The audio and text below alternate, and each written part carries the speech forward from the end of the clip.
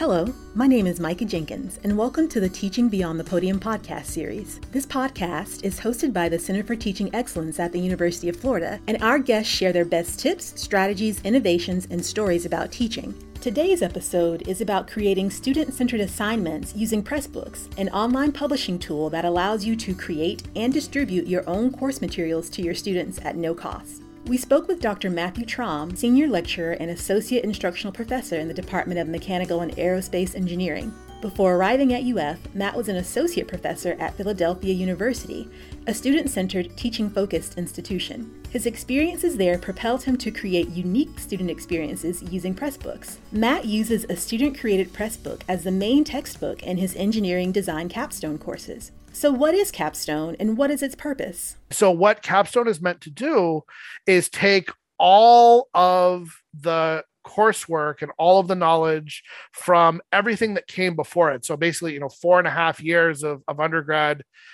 engineering education and synthesize it all into a project that is as close as possible within kind of an academic environment to what students would experience in industry designing and developing a product. And employers know that that's the experience where students sort of stop being students and transition into being engineering practitioners. Part of the reason why Matt is so passionate about student-centered assignments is that assigning textbook readings the traditional way isn't always conducive to student learning. Matt explains why.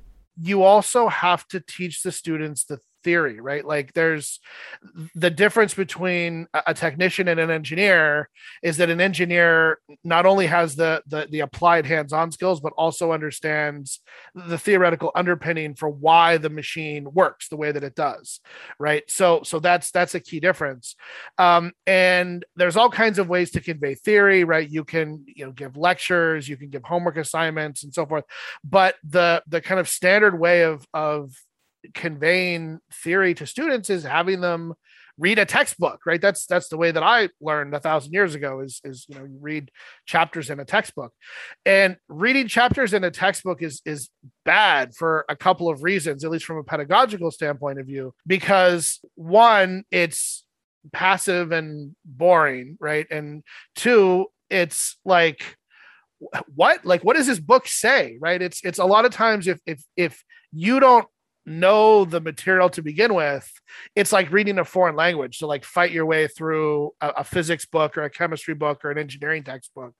And so you can read the words without actually understanding what you're reading. And that's an experience that I had as an undergrad and a grad student very often, is that you work your way through an entire chapter and then you get to the end and you're like, what did I just read? I have no understanding of the words, even though I read them. One interesting way to get students more involved in textbook readings is through an activity called reading memos. Matt uses this method to help his students learn content that can be difficult to grasp. There's a faculty member at Olin College in Needham, Massachusetts. His name is Sanjoy Monahan, and he came up with this thing called a reading memo. So his idea was to say, okay, you're going to assign textbook reading to students, and we got to spin it in some way that makes it active learning and makes it beneficial for them and helps them to understand. And so what is it that the students have that the faculty members no longer have? And the way that I always describe this is that I'm old enough and I've been around enough time to know that I've forgotten what it's like not to know. Right. And that's something that it's really hard to empathize with students not knowing if you've been around so long that you've forgotten what it's like not to know. But if you spin that around and turn it into an asset, students, they don't know. Right. And if a textbook is written in a way that doesn't engage them or help them understand, they can tell you what's wrong with the textbook and give you insight and feedback into how to make those reading assignments better. And that's sort of the underpinning idea behind reading memos, is to say, okay, students are experts in what they don't know. And if you ask students to read sections of a book and tell you what's good about those sections and what's confusing about those sections, then you can either, supplement your lecture, supplement the assignments that you give the students to sort of shore up the places in the book that weren't particularly good, or you could find other resources, right? Other textbooks that explain those sections better. After looking through his students' reading memos, Matt soon realized that there were no traditional textbooks that could explain the material in a manner useful to his students. There is no textbook out there that teaches capstone in what I feel is the right way. So there are certainly copyrighted capstone, textbooks out there, design books out there. But a lot of them are focused on the instructor, right? Or they're focused on industry examples. So you hear, about, okay, let's talk about, the space shuttle. Let's talk about Volkswagen and the ethical decisions about, hiding, emission test result data. But the students, a lot of them don't have any industry experience, or they have very limited industry experience just from internships. And so a lot of the examples in these textbooks for how to do good engineering design go over their heads.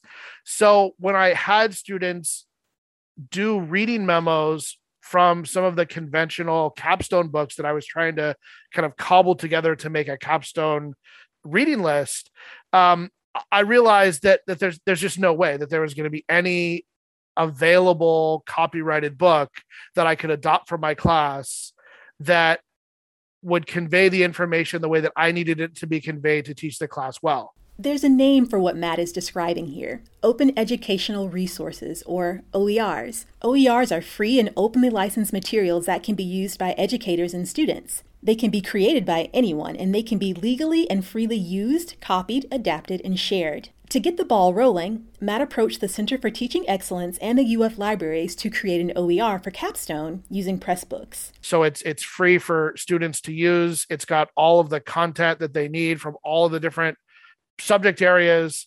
It's got case studies written from a student perspective. We actually have student co-authors that wrote sections of the book. So case studies from the perspective of student co-authors. So it's written by students for students. And it's, at least in my opinion, much better than anything else that I would have been able to put together, kind of using external resources. In order to get the OER written and create a valuable learning experience for his students, Matt decided to turn the creation of his OER into a class project. So the assignment was to write a relevant chapter of a textbook to capture that experience from the student's perspective. And then what I did is I said, okay, so there's a bunch of different skills that you guys had to walk through to get to the point that you're at now. So, and this was a group assignment too. It wasn't individuals. It was groups of students who were already embedded in their capstone group. So they're already working together on the capstone project. And each group was responsible for writing a chapter that I assigned to them. So one group did the creative ideation section. Another group did a case study based on the reverse engineering report. Another group did, so like, how do you start thinking about taking customer needs and converting them into quantitative metrics? How do you quantify the quantitative metrics? So all of those things that we just walked through in the class, the students got to write about from their own perspective as a chapter in this textbook. Why was Pressbooks such an important component of this project? So one of the nice things about Pressbooks, which I think was central to this assignment being successful and ultimately generating the book, was how to describe this. It's I'm harnessing the power of the commons, right? It's the same reason that Wikipedia supplanted things like Encyclopedia Britannica, because I have this whole cohort of students that have their own expertise and their own experiences, and Pressbook allowed me to make them part of the textbook development experience by becoming co-authors and co-authoring sections of the book in areas that they were expert in. Not only is Pressbooks useful to students from an educational perspective, but it's also practical and cost-effective. So, for example, in Capstone, I think I'm up to 8 required textbooks now. So, in each one of those textbooks is like $200, right? If you buy the book new, and if you lease the book, rent the book, you have access to it for one semester, and then it goes poof, and you lose it.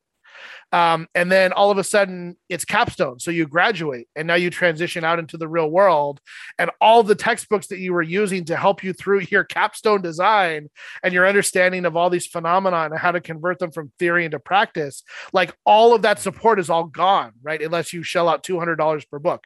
So my class with 8 required textbooks at $200 a book would be, if I do the math right, that's $1,600 in textbooks, right? And in a lot of cases, I specify books that the students had in previous classes, but students don't buy books anymore, right? Like I said, they lease them. And so my assumption that because a student had a fluids class that had a required textbook, that they still have that book on hand is a poor assumption in 2021, right? That's just not something students do anymore.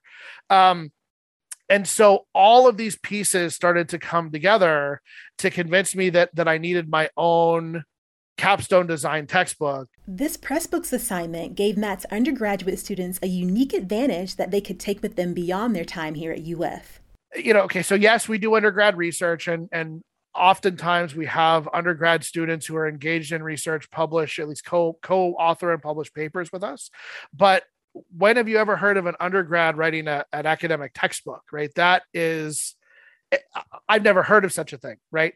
And so one of the other things that was really important about, and we had a whole email exchange about this, if you remember, an important thing that Pressbooks allows you to do is there's a whole section at the end about like giving author bios, right? And you give them a headshot and you give them a little section where they can write about themselves. And so the students that wanted to claim credit for co-authoring the textbook were able to put their bios right there in the textbook. And when we print off the PDF and distribute it for other people to read, those bios and the fact that those students were co-authors are that's in there. And a lot of those students then went off, and when they were, applying for grad school, applying for jobs, one of the things that they had on their resumes that they were able to talk about in grad school interviews and job interviews was this experience of writing an academic textbook, which made them totally unique from any of the other candidates for those positions, because it's an experience that undergrad students just are never given. Future students will also benefit from this assignment. Matt plans to continue expanding his OER with each passing semester. The book is far enough along now that I've at least published sections of it, chapters of it, and I use those chapters in my class as assigned reading. And by the way, I have the students do reading memos on those sections. And I think eventually what we'll be able to do is have the student, like future students, not only do reading memos, but actually go into Pressbooks and edit the chapters as they're reading them, right? So it's actually better than a reading memo, because with a reading memo, all you can do is complain about what you read, right? But with Pressbooks, the students can actually go in and make revisions to improve the content, right? So it's much more like Wikipedia than it is like Encyclopedia Britannica. If you want to create your own open textbook, Matt has 3 simple steps you can take. Step 1 is figure out what you want the book to do. Step 2 is to see if something like that already exists out there. And then if not, then step 3, I think, is to reach out to CTE and UF libraries to get access to the resources to put together a Pressbooks account and engage co-authors and students in the writing process. Matt is really proud of the work his students were able to accomplish, and he practically glows when he talks about their incredible achievement. The thing that surprised me the most was the professional level quality of the final product that we were able to produce with the team, right? To have the students generate the content, and then to have, myself or one of the other teaching team members go through and sort of, edit it and critique it and put it all together into a final form. We produced something that is indistinguishable from an edited, published textbook. Thank you for listening to this episode of the Teaching Beyond the Podium podcast series. For more helpful resources developed by the Center for Teaching Excellence at UF, visit our website, teach.ufl.edu.